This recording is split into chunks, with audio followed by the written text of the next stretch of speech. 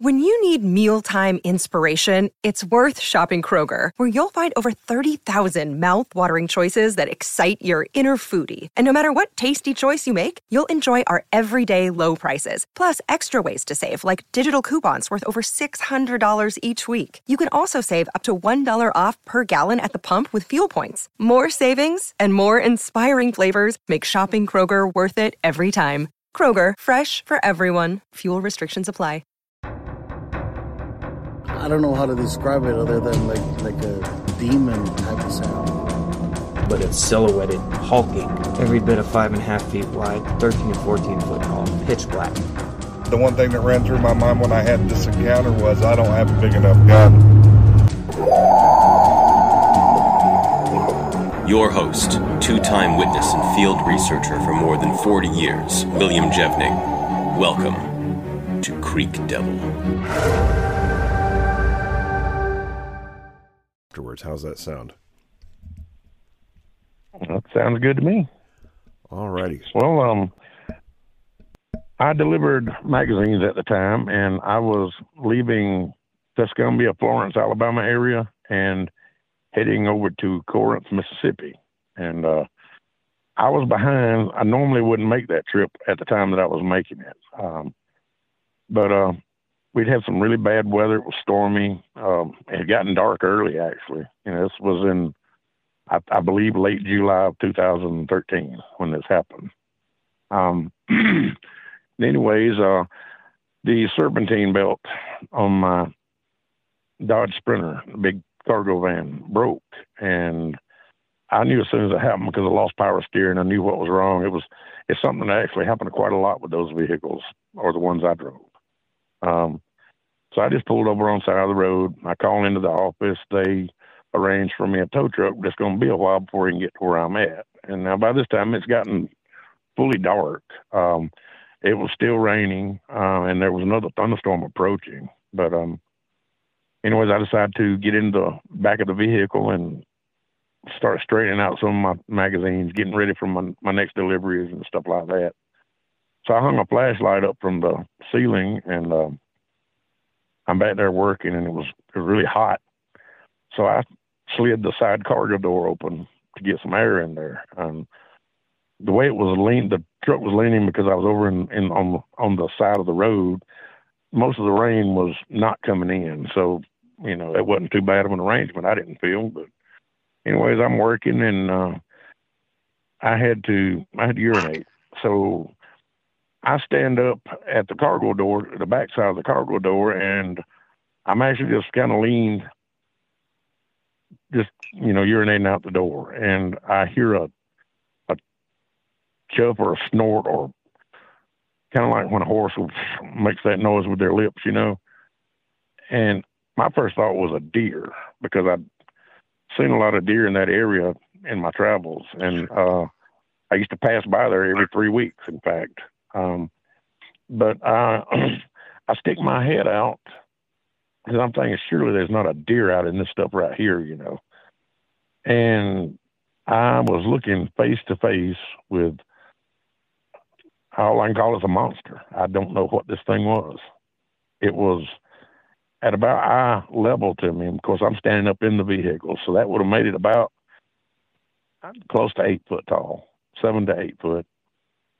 Was my guess. And it scared me. So I stumbled backwards, and I fell over a bunch of plastic cargo totes that I had sitting behind me. And when I fell backwards, I ended up against the back of the driver's seat, sitting on some of those totes, or laying across those totes. I carried a pistol, and I usually kept it clipped to the side of the driver's seat, just hanging down out of sight, you know. I'm reaching around with my left hand, trying to find the pistol, and this thing stuck its head in the door. And the look on its face, the feeling, the thought in my mind was, I've done messed up, because that's just how he looked to me. I was afraid. I finally get my hands on my pistol, and I pull it out, but I'm trying to pass it to my right hand. And when I pointed the pistol at this thing. His eyes got really big. His mouth, he pursed his lips out in the shape of a big O, and he made this whoo noise. It was really loud. I mean, especially in that cargo area, it rattled the panels on the inside of the van, you know. And it pulls its head out, and it makes another growl, or I guess I could call it a growl. I don't know what that noise was, but it pulls away from the door. I'm trying to pull the trigger at this time, but nothing's happening, and I realized I had the slide locked on my pistol, and I'm trying to get that off. And about the time I do, I start trying to scramble up, and that's when it took off running at a diagonal angle from where it was behind the vehicle toward the front of the vehicle, toward the wood line, which was about 30 or 40 yards away. So I stand up in the door, and there was one of those bright flashes of lightning that lasts for several seconds. That's when I saw there wasn't one, there was three others with it. And they were all making tracks to the wood line. Well, I just emptied the pistol in their general direction. I don't think I hit anything. I was shaking so bad I doubt I could have hit anything. But then I got worried about my pistol's empty. So I scrambled back up to the front seat, and I'm trying to find my spare magazine. And I finally get it, and I reload the pistol. And I decided then and there that I'm not sitting here any longer. I was about a mile, maybe not quite a mile from Tishomingo County High School. I believe the highway is 71 or 72. I'm not sure. I can't remember. But it's a big 4-lane highway, you know. But it's kind of deserted, I guess, because of the weather that night. There wasn't a lot of traffic on that road. And I jumped back and tried slamming the door several times, and I finally got it to shut. I get in the driver's seat. I knew I still had battery power because I hadn't run the thing. I cranked it up, and I drove to Burnsville, Mississippi, which I believe was about 8 miles away. But I drove it there with no power steering, no headlights, no wipers, just driving. I think I did pop the emergency flashes on or something, but I pull into a gas station, and I sat there for a minute, and I called my boss and told him that I had moved the truck because I didn't tell him why. I just told him I wasn't comfortable on the side of the road there, so I drove to a store. And he gave me the number to the tow truck operator and said, just make sure I call him and tell him where I'm at. And I called him, and he was 15, 20 minutes away. He said he'd be there in just a few minutes. Well, he shows up, and we load up, and he takes me to Corinth and drops me off at a hotel, drops my truck off there. They're going to have somebody from the office. They're going to bring me a new truck. They ended up bringing me a new truck the next day and took that one back to be repaired. But anyways, that was pretty much it. It really messed me up for a while after that happened. Hey, Tracy, I couldn't pop in with a question real quick. Sure. We had talked about this. While you had the encounter with the truck, did you get a look at the creature's teeth at all? Yes.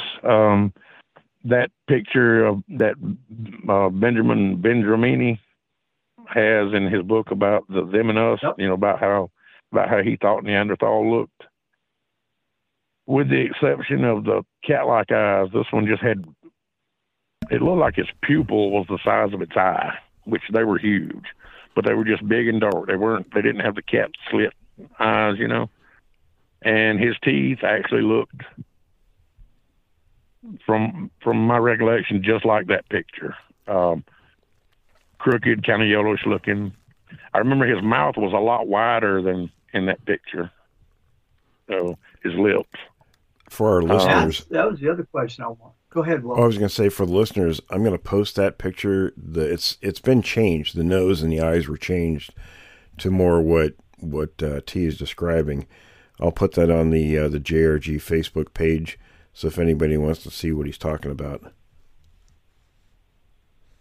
Go ahead, Tom. Yeah, that's when I first saw that picture, I ended up having a panic attack so bad that I called my sister because I thought I was having a heart attack. And she came over and, got me calmed down. She wanted to know what got me upset. And I've never told any of my family about this.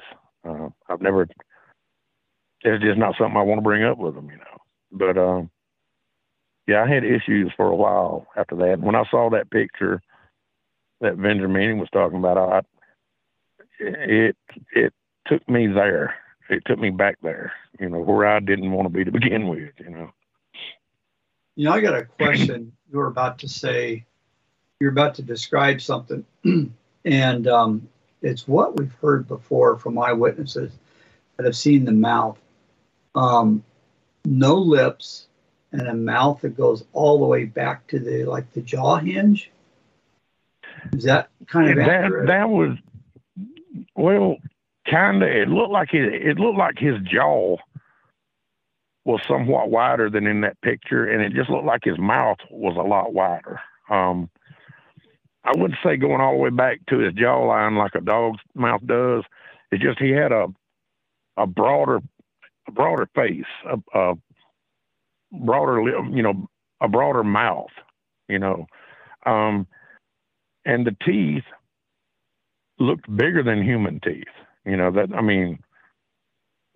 were, just the canines. I remember they were a little more pronounced, but not like fangs or anything. They were, Oh, it did have canines.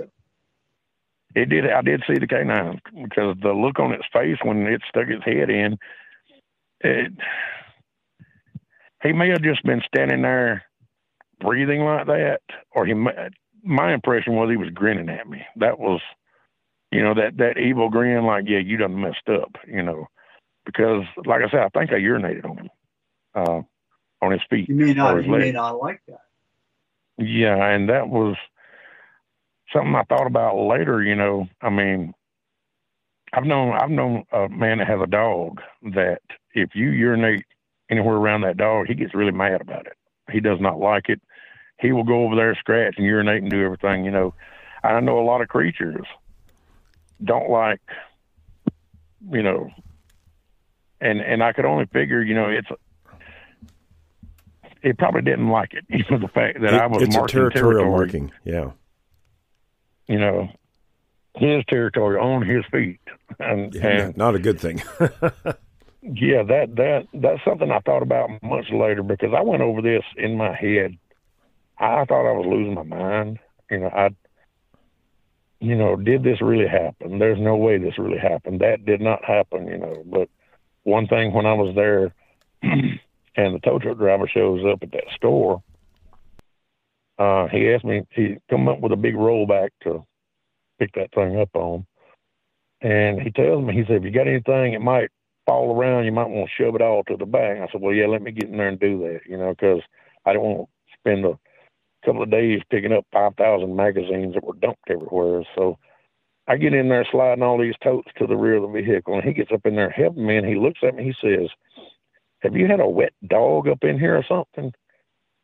And that was when I realized it did smell in there. And I looked down, look where he's standing, and where he's standing, the floor is wet right there, and it was rainwater that had dripped off this thing when it stuck its head in, So I just said, no, I don't know what that smell is, just went on about my business and everything. But yeah,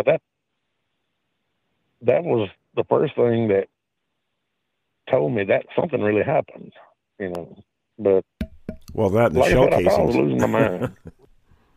The shell casings. Yeah, I had are to pick those up because I didn't confirmation. want to explain to my bosses, about those. And the reason I couldn't shut the door at first because one of the shells had fallen down in the track, and I found it and pulled it out later. I kind of just tossed it.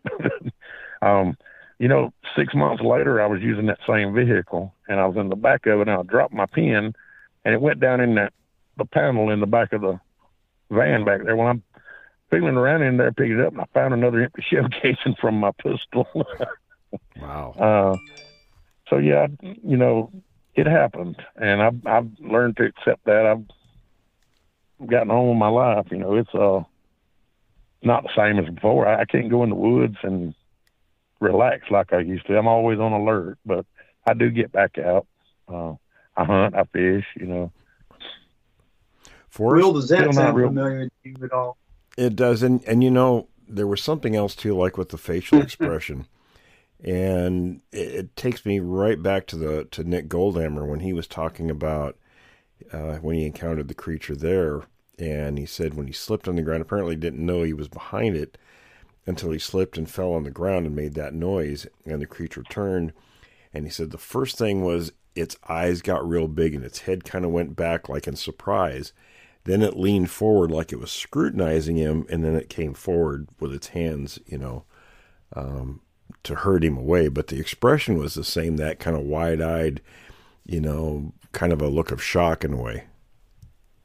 Yeah, when I pointed the pistol at it, I like I said, I was trying to pull the trigger, but nothing was happening, and my brain wasn't working fast enough to, think, hey, dummy, unlock the slide, take the safety off, But the look, I was looking it dead in the eyes when I pointed that pistol at it, and when he saw the pistol, he got an alarm look. I mean, that was when I actually saw the white of its eyes. It knew what the pistol was. That was my impression. Yes, it knew that thing was dangerous, and then it made that really loud whoop noise. That must have been to alert the other ones.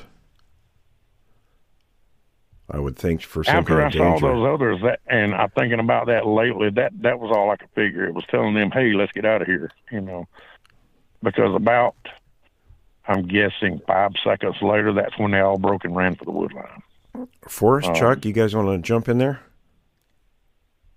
Well, I'd been trying to, but I just realized I had my phone on mute. I was talking to Daddy. Sorry. That's okay. Oh, heavens. Anyway, yeah, I think I'm going to add, what I'm kind of curious is, how would you describe the face? Was it more human-like? Was it more apish? Was it a combination of the two? I'd have to say a combination. It didn't have a lot of hair on its face, like I've seen, some pictures. And by the way, that Vendramini picture, its skin didn't look that black. It looked more like a brown.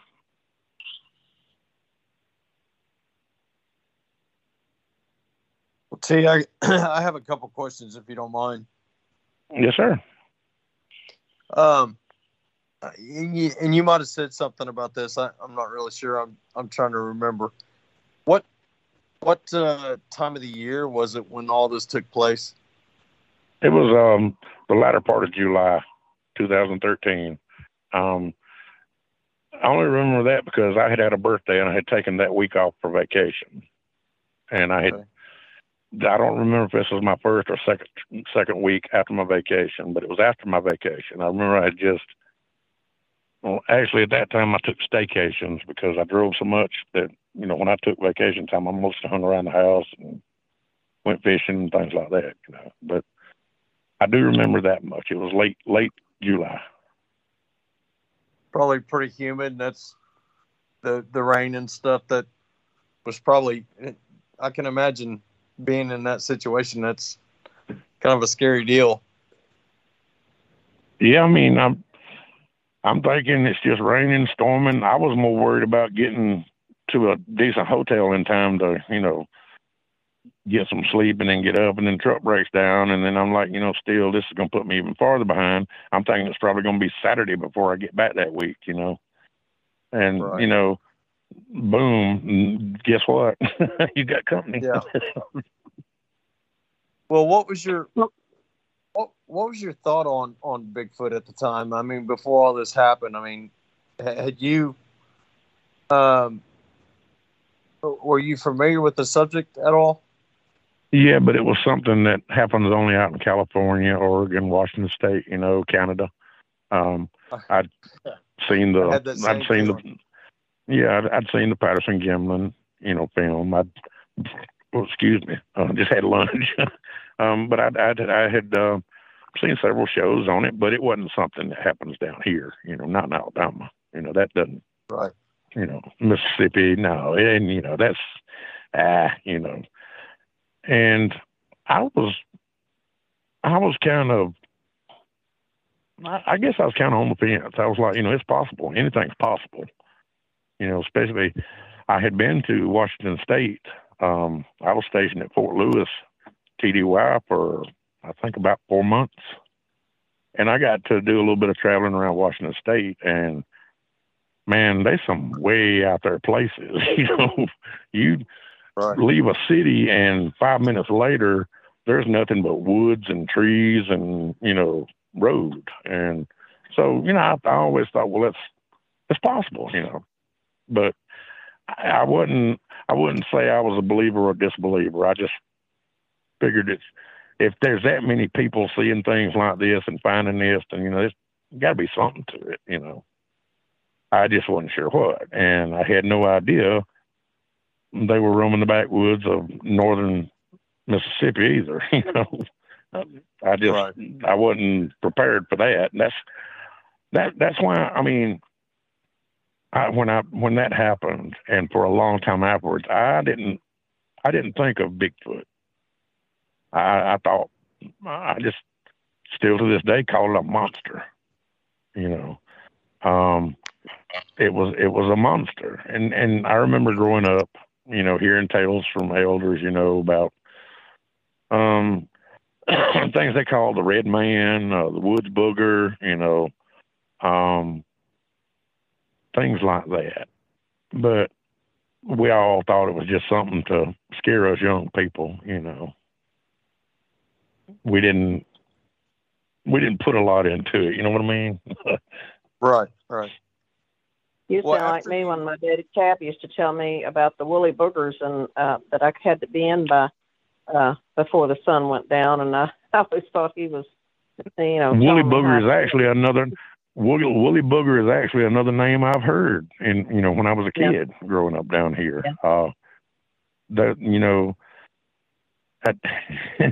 had a great aunt who was a full-blood Creek Indian, and whenever we would go up there, and I would go up there in the summer and spend about 2 weeks with her, just because she lived way out in the sticks. There was creeks, lakes, plenty of stuff to do, plenty of stuff to play in, mess around with and everything. But she would always tell us before we would leave to watch out for the people. Now, she had a name in the Creek language that she called them. I can't remember it. I couldn't ever even pronounce it then. But she had a name, and she said, it's just the people. They live in the woods. She really scared us with that stuff. She would, tell us stories and stuff sometimes about things that had happened that she had seen. And we were just like, oh, Aunt Sudie's just trying to scare us, that she's just messing with us. But, I don't think she was joking now. Can you share maybe one or two? Do you remember one or two of the stories, the details that she shared? She told me a story of someone that she knew one time. Now, mind you, she passed away when I was about 17, so this has been 30 odd years ago. But she had told us a story one time about somebody who was fishing and was gathering up what all he had caught that day, and the people come out of the woods and beat him up and took his fish.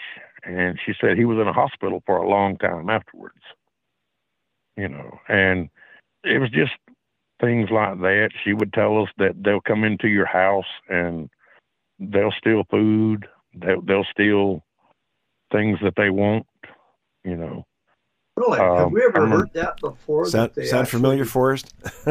Yeah, comes into your house and grabs food. They throw cans of beans at you, and She had an actual smokehouse where she smoked hams. She would have hogs slaughtered, and she actually smoked hams, in her smokehouse. And she had told us over the years that there's several times that she'd go in there and the hams would be gone. We, like I said, we were young kids at the time. We didn't anything, coyotes might have got in there and got those hams or something like that, but we never figured, well, how the hell did the coyote open that door, because that door wasn't very easy to open to her smokehouse. But yeah, just things like that she told us. I had bought a brand new football, and some of the neighbor kids that lived kind of close to her, we would play football and things like that. Well, I left my football outside one night, and it disappeared. We never saw it again. And when we told Aunt Sudie that, she asked why weren't we out playing football. I said, well, I left my football outside, and it's gone. We can't find it. And she just, and the football, by the way, was orange and blue. My favorite college football team, that's their colors. So it was bright orange and blue, And she said, I bet the people got it. And I was like, yes, ma'am, probably so. I disagree. I didn't argue with her because you didn't win an argument with Aunt Sudie, But yeah, that was just, that's one of the many things that happened back then. We just passed it off as, whatever, because like I said, we were kids. We didn't, put much stock in things like that. We didn't disbelieve, and none of us ever saw anything, or I don't recall things like that happening, up there when I would go to visit her, because she lived about 80 or 90 miles from where I live right now. And I don't recall anything ever happening like that. And we had strange stuff happen, but we just pawned it off to coons, foxes, raccoons, coyotes, whatever, It was just something got it, Well, a couple of questions, and you had mentioned, you did go into detail on it. Getting into the smokehouse, it does require something with intelligence and the ability to manipulate. I'm assuming a door hatch or. Yeah, it was a wooden piece of 2x4, and on the inside was a piece of 2x4 that were nailed together, and you just swung it up out of the way, and then you had the door kind of bind in the jam. You had to kind of jerk it open because it wouldn't open to the inside. But yeah, it wasn't something that a coyote could get into. We didn't, like I said, we never put any thought into it. But Aunt Sudie swore up and down it was the people, or those people that she called them. It's not the only time, we look for like these repeating patterns. And I've heard stories of other people with smokehouses where these things have gone in and stolen deer or I think hams out of smokehouses. And it took something with hands and intelligence to manipulate to get the door open. And I think, Forrest, you had evidence of them doing the same thing in one of your barns. Well, yeah, when they got into the barn out there, I mean, those doors, they're on sliders, but they're hard to pull. I mean, you got to pull them. So something's not come, just it'd have to have something with the good force and some weight behind it to push the doors, because we even have a hard time moving them. The barn shifted through the years, and the sliders are real tight in there. So it's like we have to put weight into it. In fact, I can't even do it anymore. Jessica has to go down there and open it up for me. So, but I do have a question about well, you said when it stuck its head in the van, mm-hmm. and it made a facial expression. Now, how was that expression? I mean, you said did it open its mouth and show its teeth to you, or did it just lay its mouth back and expose its teeth? When it first stuck its head in, it looked like it was breathing hard through his mouth, like just got his mouth open and breathing, but he had his lips, I wouldn't say curled back, but his mouth was open enough so that I could see his teeth. But when it saw the pistol, I swear, I've seen orangutans and chimpanzees on TV do this, where they make their mouth into like a big O shape and go woo, woo, woo, woo, woo, and stuff like that.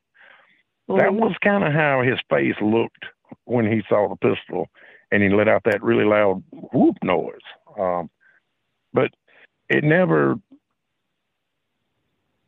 do a lip flip like I've seen orangutans and stuff do. Like I said, like it was breathing hard out of its mouth, through its mouth, when he stuck his head in, because I could actually hear him breathing. You know, but yeah, I don't recall, other than just the look on its face. It looked aggressive to me, you know, especially the way it kind of looked like it was grinning, if you know what I mean. Like, yeah, I know exactly what you mean. And the look in the eyes is what always gives them away. What I need to do is, I've sent Will, and Will knows what I'm talking about, some different videos of, fear grimaces, and then open aggressive looks that monkeys and apes can give. And I'll send them to you, and maybe you can kind of identify something close to that, you know, that might give you an idea as to what he was thinking, if that's possible. Sure, So, I'd be glad to. Yeah. I mean, you know, I'm all up for learning now. For a long time, I just wanted to deny it happened, but now, I'm into it now. I want to know more. You know. Yeah, So, the look in the eyes is always what gives it away, though. I mean, the eye, it's just like people. You know, you can tell by looking at a human's eyes whether they're being aggressive or what. I mean, a person can smile at you, and you can look at the eyes, and the eyes are dead, and you know they're not really smiling. Yeah, that was from, I mean, because I was looking at dead in the eyes, and like I said, while I was laying there trying to get my pistol, the thought in my head was, it was conveying to me, hey, buddy, you messed up. You know, it just had that look like it was trying to figure out what to do, but couldn't decide what to do. You know what I mean? But it was just staring at me. Well, T, and like I said, I couldn't tell the color of its eyes. They were just really dark. And like I said, until he widened his eyes when he saw my pistol, I didn't even know he had whites of his eyes. They were just solid, just dark and very angry looking, you know. Yeah. Yeah, all primates have sclera in their eye. Well, actually, all animals have sclera in their eyes. You just the degree of how much they open them as to whether you'll see them or not, or see it. Excuse me. Well, T, you had some. The sclera, the white is called sclera. Yeah. Yeah, yeah. You had a lot of really interesting things you told me that happened after that time. Would you like to talk about that? Yeah, sure. 2015, I moved to Ohio and went to work for some family that I have living up there. And several months after I moved up there, I got an email from a company down here that I had been trying to get hired on with for several years. You know, I had just sent them another resume right before I moved up to Ohio. Well, I ended up moving back down to Ohio, and moving back down to Alabama and taking that job. And it was for a company that contracted for maintenance of U.S. Army Corps of Engineer facility down here. And pretty big facility. And I got him put in charge of the construction crew. We did repairs, maintenance, built buildings, built picnic shelters, built boat ramps, boat docks. You know, we pretty much anything that had to be constructed. The only thing we did not do was actual concrete work. We subcontracted out to an outside contractor.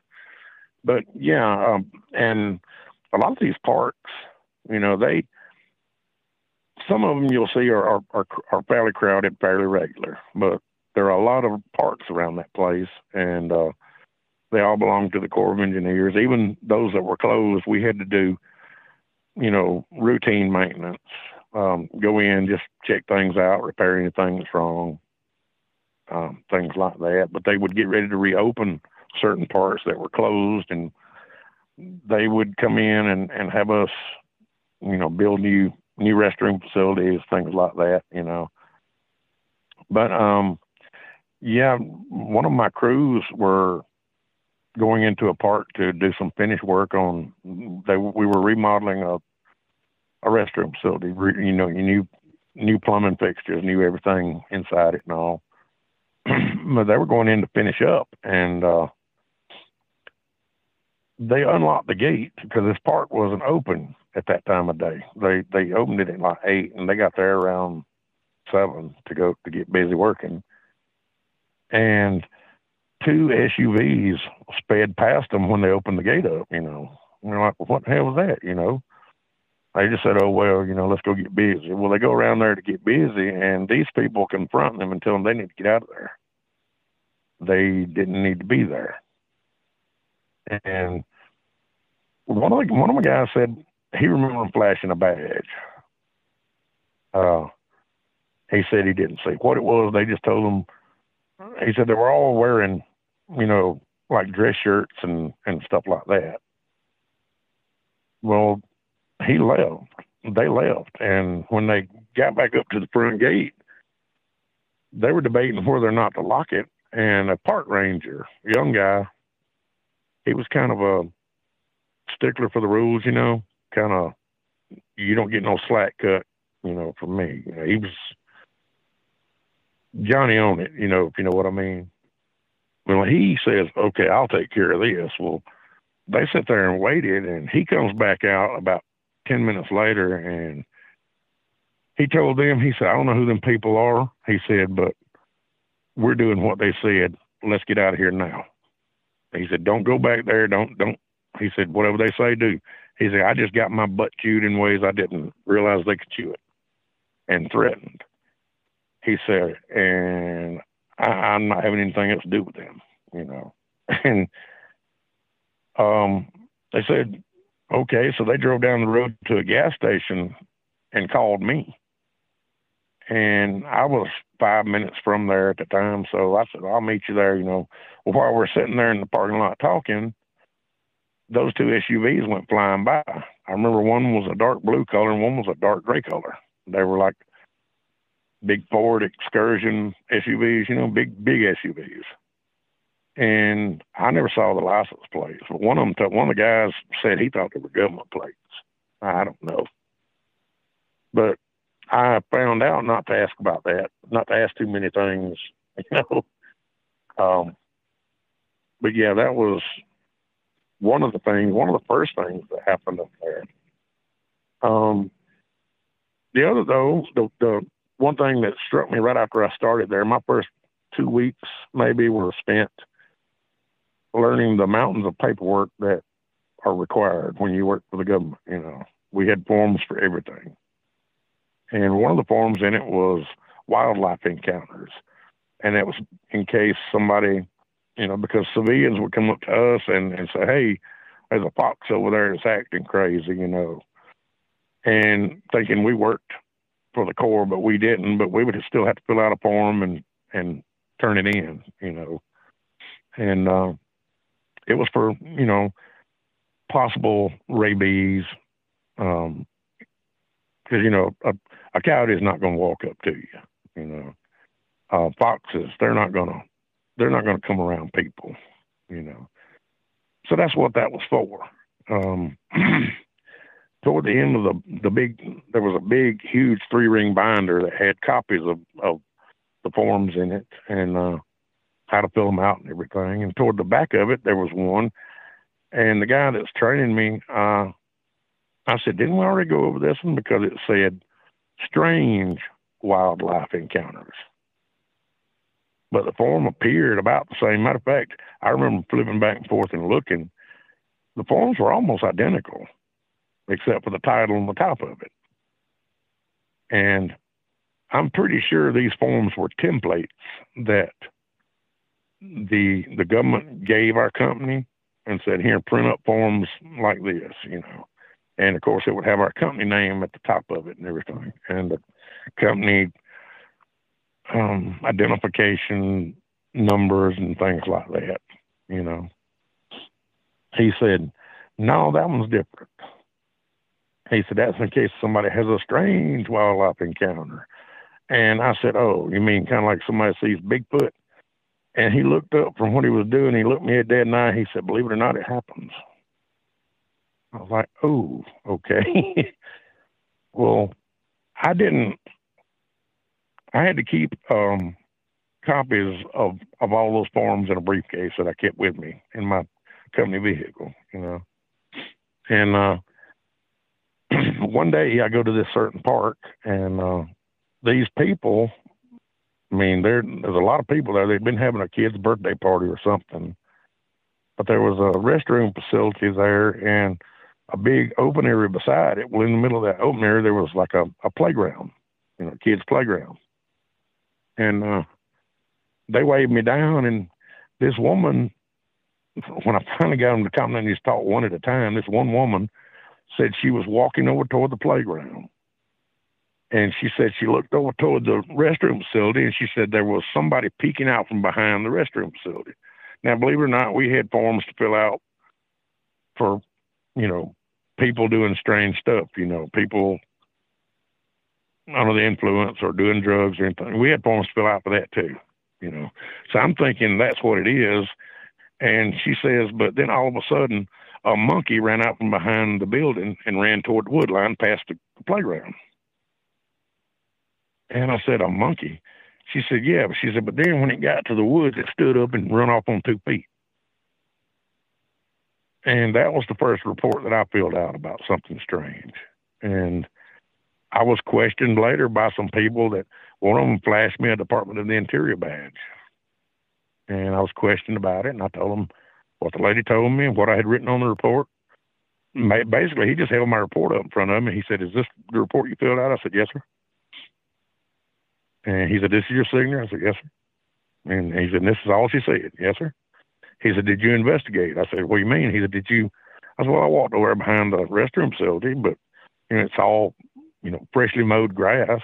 You know, it's not like there would be footprints and that stuff. I mean, you could drive trucks across that ground in certain places like that, and it wouldn't leave tire tracks, you know, other than in the bent blades of grass. But I said, well, I walked around there, and I looked, and I walked the direction she said it ran, but I didn't see anything. Except when we got to the wood line, that lady said, that's the limb it ducked to go under. Well, this limb was about 7 foot up off the ground. And she said it had to duck its head to go under it, but it had stood up and started running and ducked its head and went under that. So I said, okay, you know, I write all this down, and these reports were in triplicate. And every time we turned papers into the office, I remember seeing the secretaries, they would separate the forms. We kept one copy. The other copies were turned in to the government every day, you know, without fail. Every day we had to turn in papers. So, yeah, that's a couple of the weird things that happened there. Now, you had one that was at a new restroom facility you were building with footprints. Yes, sir. It was a park that had been closed for about 20 years. In fact, the old restroom facility had been closed so long, the park had not been maintained at all. In fact, I only knew the park was there because it was open when I was a kid. We used to go there. But, yeah, they tore down the old facility and you know, they had to dig out and grade a hill down where they wanted the restroom facility rebuilt. And, you know, they had to grade out a pretty good area for where they put the septic fill lines for the restroom. Well, we'd gotten the building built. Weather down here is a big thing. There's always a lot of rain, especially, you know, early spring and you know, early fall. We get a lot of rainfall. And if I remember correctly, this was probably around October or November of one year. We had a lot of rain, and we just needed to finish up on a few things before I could turn the paperwork in to have that restroom, have that job inspected by the government. In fact, the inspector was supposed to be there that day. Well, I pull up early, and the crew foreman was the only one there. And he walks up to me, we're standing there talking, and he says, come here, I want to show you something. Well, we walk over toward the restroom facility, and I see it's pretty muddy, old red clay, all around it, because grass hadn't started growing yet. Matter of fact, they hadn't even seeded it yet. But first thing I noticed was some really big footprints, and they were all in the mud all around the building. There were muddy footprints across the concrete, going into the restroom area and where the water fountain was. And, he's showing me this, and he said, I don't suppose you feel like filling out paperwork for all this, do you? I said, no. I told him I was going to get on that tractor. And there was a tractor not far by with a box blade on it. And I said, I want you to go all around this, run over this, cover this. While he was doing that, I got a garden hose, and I started hosing down the concrete right there where the footprints were on the concrete, So, yeah, you could see there were 3 different sized footprints. One was really big, I'd guess 18 inches long, maybe. Another was just a little bit smaller, and another one was probably about 12, 14 inches long, maybe. But there were 3 distinct sets, and we covered them up, or we thought we did. Later that day, I noticed the inspector, after he had walked around the building and checked some things, I noticed him down by the wood line, which the bare dirt went just about to the wood line.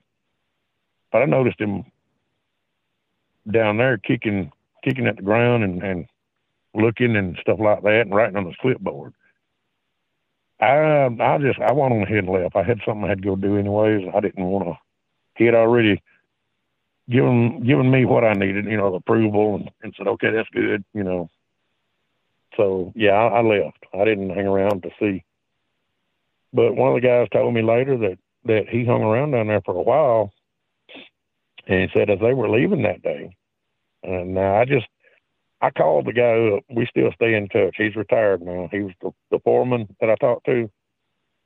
I called him up earlier this week and was just talking to him about some of this stuff.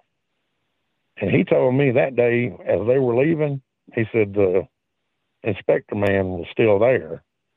He said as they were leaving, he said there were some vehicles that come past them into the park. And he said they weren't marked. He said, I didn't know what to do. He said, because the park's not open. They were told to lock the gate, as they left. And so he turned around and went back and said before he could even get out of his truck, said the inspector come walking up and said, it's okay, they with me. And told him, said, just lock the gate on your way out.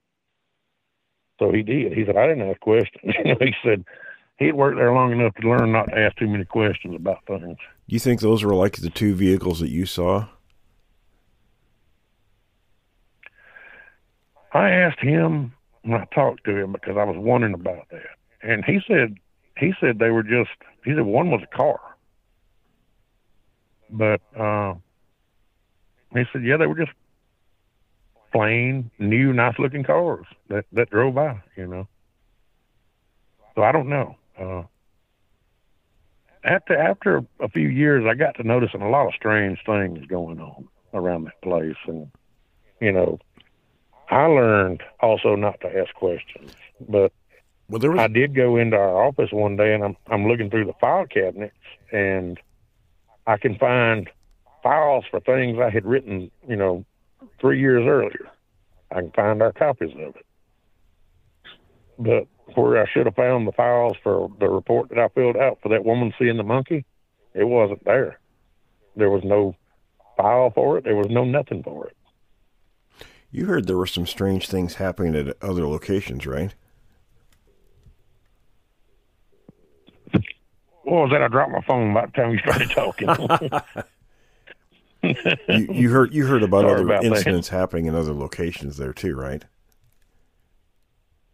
Yes, sir. One of the other managers told me about filling out a report and finding people, armed people that ran him off from there, in that area where he filled out a report. There was one of our work crews which I didn't know a report had been filled out for the park next to or down the road from this particular park they were working in. I didn't know. I didn't find out until later there was a report filled out there by another manager. And these guys heard, one of them told me it was automatic weapons fire. The others said they just heard a bunch of shooting or firecrackers. One of the guys was a military veteran. He said that was automatic weapons. And he said it was in the woods up that hiking trail. And he said, I wasn't about to go up that trail. He said, but I never did see anything. Kind of a strange place for a lot of shooting to be going on. Yeah, especially it being an open park with a hiking trail. And now it was wintertime. You know, it was cold weather this time of year, so the parks didn't get a lot of use, you know. But still, you know, and that park that they were working in was an open park. You know, it's open day use every day, you know. So, but yeah, things like that happen all the time. And I remember you mentioned too that supervisor that actually said that he would openly call you a liar if you brought that up, right? Oh yeah, he said that was that park ranger. Park ranger, yeah. And he said he got angry with me. He said, look, he said, as far as I'm concerned, none of this happened. I don't know nothing. He said, and if you say I did or didn't say something, he said, I'm going to call you a liar to your face. Nothing happened. Must have been quite a threat they made. And drove off. Yeah, must have been quite a threat they made to him. Well, all I remember him saying, I mean, he was nervous. I'd never seen him look like that. And I remember him saying, he said, look, I worked hard to get this job. I need this job. He said, I got kids to raise. So that's when he told me, he said, so look, you can say I said this or what. He said, I don't care. He said, I'll call you a liar to your face right now. I didn't say it. I said, okay, you know, hey, whatever, you know. Forrest, but Chuck, yeah, that was... Yeah, that was something, huh? Yeah. Forrest, Chuck, Tom, you guys have anything to weigh in? Oh, I'm sorry, Forrest, go ahead. Well, I was just saying, where else have we heard these stories about the cars showing up with people and then everybody getting ordered out of the area? Well, it makes me think of Chuck makes me think of Joe and Walter not that long ago. They had an almost identical thing happen in East Texas. Yeah. Well, didn't TW actually have something similar happen to him as well? He did. He had a direct confrontation with two of those guys. And he got suspended for well, you know, as a police officer, he got suspended for a couple of weeks. When I found your shows probably about 6 or 8 months back, I started listening to them. I've heard you talk about this several times, and I would think back to when I worked there, because at that time I had so much going on just with my job, you know. I just kind of brushed it all off. Okay, whatever, you know, weird shit happens, you know. Because there was even weirder shit that happened, not even having anything to do with that we had to deal with, you know, from the government, you know. So, but I don't work there anymore, and I haven't for a couple of years now, and I think back about things like that. Like, well, you know, that sounds an awful lot like, you know, when that happened, you know. And there was a building up there. I don't know what this building was. One of the park rangers told me one time, said it's got something to do with the wireless towers around there. Oh man, I'm outside right now, and this guy on the motorcycle just went by. But he said it has something to do with the wireless communications, because the dam that dammed up this project is connected to other dams, and you know they all function from one control center somewhere. You know, he said it has something to do with that. But there was a place up the road, up the gate. There's a gated driveway, you know, locked fence and everything. There was a place where you drive up close to that building. You can see it. It's probably about 80 yards away. But it was just a concrete block building, you know, with antennas sticking out. As a matter of fact, there's a microwave tower behind there, you know. But there's a big gully, big ravine back there. or down or along the edge of that property. Well, that's where they would have us dump debris like tree limbs, grass clippings, things like that, you know. And there was a crew of guys, that was their whole job, was to, you know, pick up debris like that and carry it up there every day, you know. Well, one of them told me one time they pulled up there, they let themselves in the gate, they drove up there, and they said some guys come outside of that building, and that's the first time they'd ever seen anybody there, stood there and watched them while they unloaded the truck and the trailer, and stood there and watched them until they drove off. He said, I've never seen anybody at that building up there. I said, I haven't either. You know, I'd been up there a bunch of times, you know.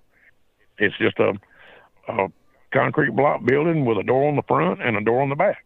You know, probably about 40 by 60 foot maybe, you know. And no windows on it at all. Just concrete block building. A lot of electronic looking stuff, you know, cables going to it and into it and everything, you know. So I'm, you know, like I said, I was told that was what it was. It had something to do with the, you know, communications between different facilities on that river. You know, I said, okay, well, it ain't none of my business. Matter of fact, that was one of the parks that we did not even take care of. I don't know who cut the grass around there, but it was well maintained, but it wasn't us. Interesting. You know, I'm just going to jump in real quick. Getting back to these vehicles and that situation, there was another one that, Will, you remember this, Lee, who used to be on the show quite a bit. And he had a situation where he went into an area that he knew that there was some activity going on, some very aggressive activity. Probably an area where somebody had been, you know, taken or killed by one of these things. And two of the SUVs showed up. I think 6 people on each got out, and they basically told them to leave now. And Lee's a little bit of a type A personality and somewhat argumentative. Just a tad bit. And they, just a tad bit, yeah. And so he got in an argument with them, and they said, look, we can call on some folks, and, you know, it's going to get really rough for you. But he said... That's the description I would give to that park ranger, the type A personality, you know. He's never wrong. You're wrong. I'm going to do that. You know, that was him when he went in. When he come out, he actually looked. I felt bad for him. He actually looked. He'd got his butt chewed out about something. He walked out with a bit of a limp, right? Yeah, he was white faced, you know, and he was shaking. I was like, "Are you all right?" "Yeah, I'm fine. Ain't nothing wrong. He said, well, this never happened. None of this ever happened. His name is Lee, and he said as they were leaving, this group of people were walking in double file. They're walking in step, you know, and one of them even had to do a stutter skip. So he said they were definitely former military. And so exact same situation, you know. So there is apparently some interest out there with some group that gets this information, and that's what they do, is they deal with these troublesome situations. Well, you know, that's something one of the guys said about those guys that were in the SUVs when they pulled over, because he said they pulled around to the building they were going to work on, and those guys were parked on there's like a U-turn, like a U-bend, U-curve in the road, you know, where it follows the shoreline. Mm-hmm. And said those guys were parked on the other side of that open area where they were fixing to work. And he said that the 3 of them that came and talked to them said they all had crew cuts, but they were wearing like polo shirts and khakis and stuff, you know. Really? He said he don't know how many people was there, but he said he saw 2 or 3 of them poking around in the wood line over there. That's the exact description that we have of another situation that we can't talk about. Hey, Tom, that's precisely how one of the guys that TW encountered was dressed and looked also. TW, yeah, we have another. There's a situation in Oregon like that, and the guy showed up in an area with a missing person, and in the midst of a SAR team, and he had like Dockers, khaki Dockers, red polo shirt, and carrying a 30-06 just so he could sort of blend in as a hunter. Didn't look like a hunter at all. So interesting. You know, This you get guy these said that repeating patterns that we see. this guy said he didn't. They never. None of them saw any firearms, on those guys. But the way they walked up and started talking to them. In fact, one of the guys that worked with us, he had just gotten out of the military not too long before, and he said, "Man," he said, when that guy started talking, I felt like I was being chewed out by my gunny. He'd been in the Marines, and he said, I felt like I was being chewed out by my gunny. That's the way the guy acted and talked, And said he was gray-headed with a real close-cropped crew cut, and said the other two were a little younger, and so they just kind of stood there and kept their mouth shut, didn't say anything. They probably just waited till you guys. Probably waited till you guys left so they could go pop the trunks and pull all their weapons out. That's. I wonder about that myself, because by just looking back now at how long it was before we saw them drive past us, they were in that park for about an hour. Well, the two guys at TW encountered, maybe a little bit longer. He had a few run-ins with them. In fact, he actually got to be kind of friends with one of them. But he took a picture of the SUV they were driving, and he ran the plates. I have a copy of that picture, and the plates came back. And as a police officer, you can do that. They came back Homeland Security. Well, did you know that up here in North Alabama, right outside of Anniston, Alabama, it used to be Fort McClellan, a military base? Oh, yeah, I remember that. Well, they closed that base back in 1994 or 95, somewhere along in there. They closed the base down.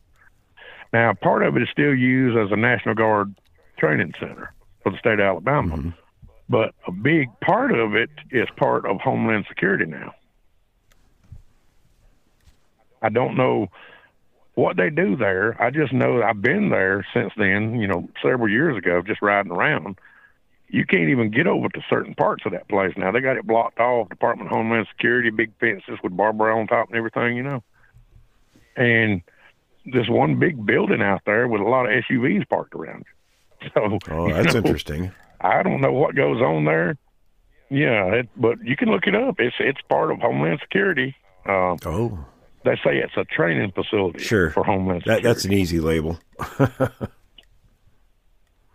Chuck, you have anything? Building that it's in. Go ahead, Forrest.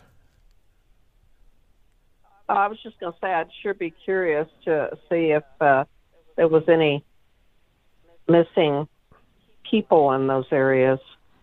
I just always think about it. And I can't remember the incident, and you may be familiar with it, Tracy. Remember the young man, it was in the South, but I don't remember what state it was, whether it was South Carolina, Georgia, Alabama, Mississippi. It was somewhere down there.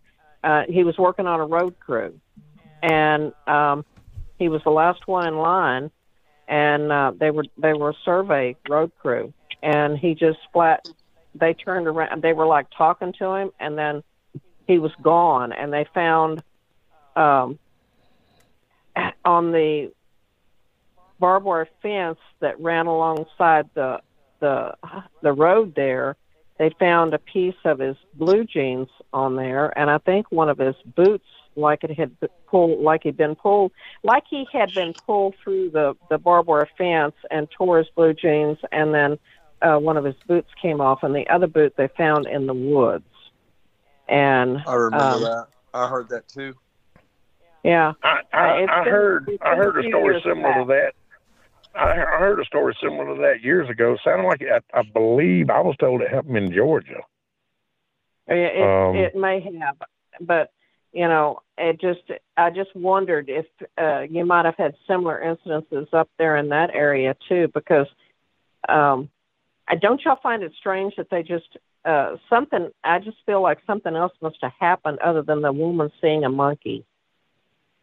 I've heard a lot of that land around what the Corps of Engineers owns is private-owned property. And the only thing that I've definitely heard was a man said something jumped out and beat him up when he was walking along the fence line coming from a hunting trip, walking back up to his truck.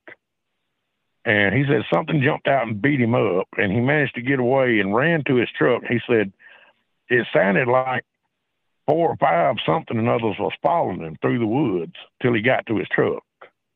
But he ended up going to the hospital for that, and I think had a broken arm and pretty bad injuries upside his head. Where he said he was walking along and something just come out of the bushes and knocked him down. And that's the only story that I've heard, definitely about that. But there is a lot of land around that project where I work. So, and there's areas that I haven't been to since I worked there, because it's from where I live, actually probably close to 100 miles away. It's just not where I normally go, or, near where I normally go. Well, T, I got a real quick question for you. On the night of your encounter, when you pulled out your gun and fired some shots, did these things just, how fast were they when they were leaving? I mean, and the reason why I asked that question is because I've seen one that turned and was gone in a split second, like nobody's business. It's the fastest I've ever seen something move. Honestly, they were moving fast. To me, time stopped. I say it took me a couple of seconds to clamber up off the totes that I had fallen back up against and was laying on, because I was literally laying on my back on two stacked high plastic totes. I say it took me a few seconds. It could have taken 5 seconds for me to clamber up. It could have taken me 10 seconds. But I know as soon as I got my feet under me, that's when I saw them take off running past the door. Well, I saw it, because I only knew of the one at that time. And when I stepped 2 steps over in front of the door, that's when the lightning flashed, and I could see 3 others. One was coming from, definitely he'd been up around the front of the vehicle. The other 2 had been towards the rear of the vehicle somewhere, because they were kind of close together, catching up to the one that I saw. And the other one was coming from the front of the vehicle, and he was actually running straight for the wood line. So it looked like they were going to intersect, But as far as how fast they were going, I really couldn't say. They were moving fast enough so that I think they probably hit the wood line before I even fired my first shot. And I don't know if you ever fired a 45 in an enclosed area, but that first shot, the concussion off of it, it rattled my brain around for a few seconds, and I'm just steadily squeezing the trigger. They'll do that. Hey, listen, guys, I think we're running a little short on time. I think we're gonna call it a show at this point. But Mr. T, this was absolutely probably the most fascinating encounters we have. It's an excellent story, and multiple situations. So, and we talked about the SUVs and the government potential involvement. And see, that's what I'm really curious about now, because I think back now, I possibly was helping cover shit up. I bet you were. So, if folks, if you want to listen to these, just Google William Jevning YouTube. That's what we are. We're not Creek Devil YouTube. We're William Jevning YouTube. And if you scroll down towards the bottom of the videos, I believe starting at episode probably 25 and 24, 25, and going all the way through episode 27, you can hear some fascinating stories. So if you appreciate it, if you like the show, we would like to know that it helps us a bunch. Click the like, and if you haven't done so already, be sure to subscribe so you don't miss another show coming up. And we sometimes put out as many as 3 in a week, so you want to be sure and catch that. Also, if you want to support us directly, you can do that. There's a link in the YouTube description or Patreon, and you can actually support us for as little as $1 a month. So with that said, I want to thank everybody for hanging in there. And I think you'll agree this is one of the more interesting episodes. So that's it for now. And we're going to move on to our next part of the show. T, we really appreciate you coming on, and thanks for contacting me. We hadn't talked in years, but we really appreciate it. I appreciate you. You've enlightened me to a lot of things. So, and absolutely, and I will be keeping up with you. Keep in contact with us. Yes, sir. And Chuck, I talked to Chuck for a good long while a few days ago, and I don't want to tell him I really appreciated those photos he sent me. Those are really interesting. Yeah. Chuck's got some interesting stuff. Anytime. All right, everyone, we're going to wrap. So, T, thanks again, and everyone, thanks for joining us. Yes, sir. And y'all all have a great day now. Take care, T. Bye, T. Bye-bye. And I will be keeping up with you. Keep in contact with us. Yes, sir. And Chuck, I talked to Chuck for a good long while a few days ago, and I don't want to tell him I really appreciated those photos he sent me. Those are really interesting. Yeah. Chuck's got some interesting stuff. Anytime. All right, everyone, we're going to wrap. So, T, thanks again, and everyone, thanks for joining us. Yes, sir. And y'all all have a great day now. Take care, T. Bye, T. Bye-bye. Thanks for listening to this episode of Creek Devil. If you or anyone you know has had an encounter with these creatures, please contact us at williamjevning@yahoo.com. That's William, Jevning, @yahoo.com. All communication is confidential. Join us for another program next week. And until then, keep your eyes open out there.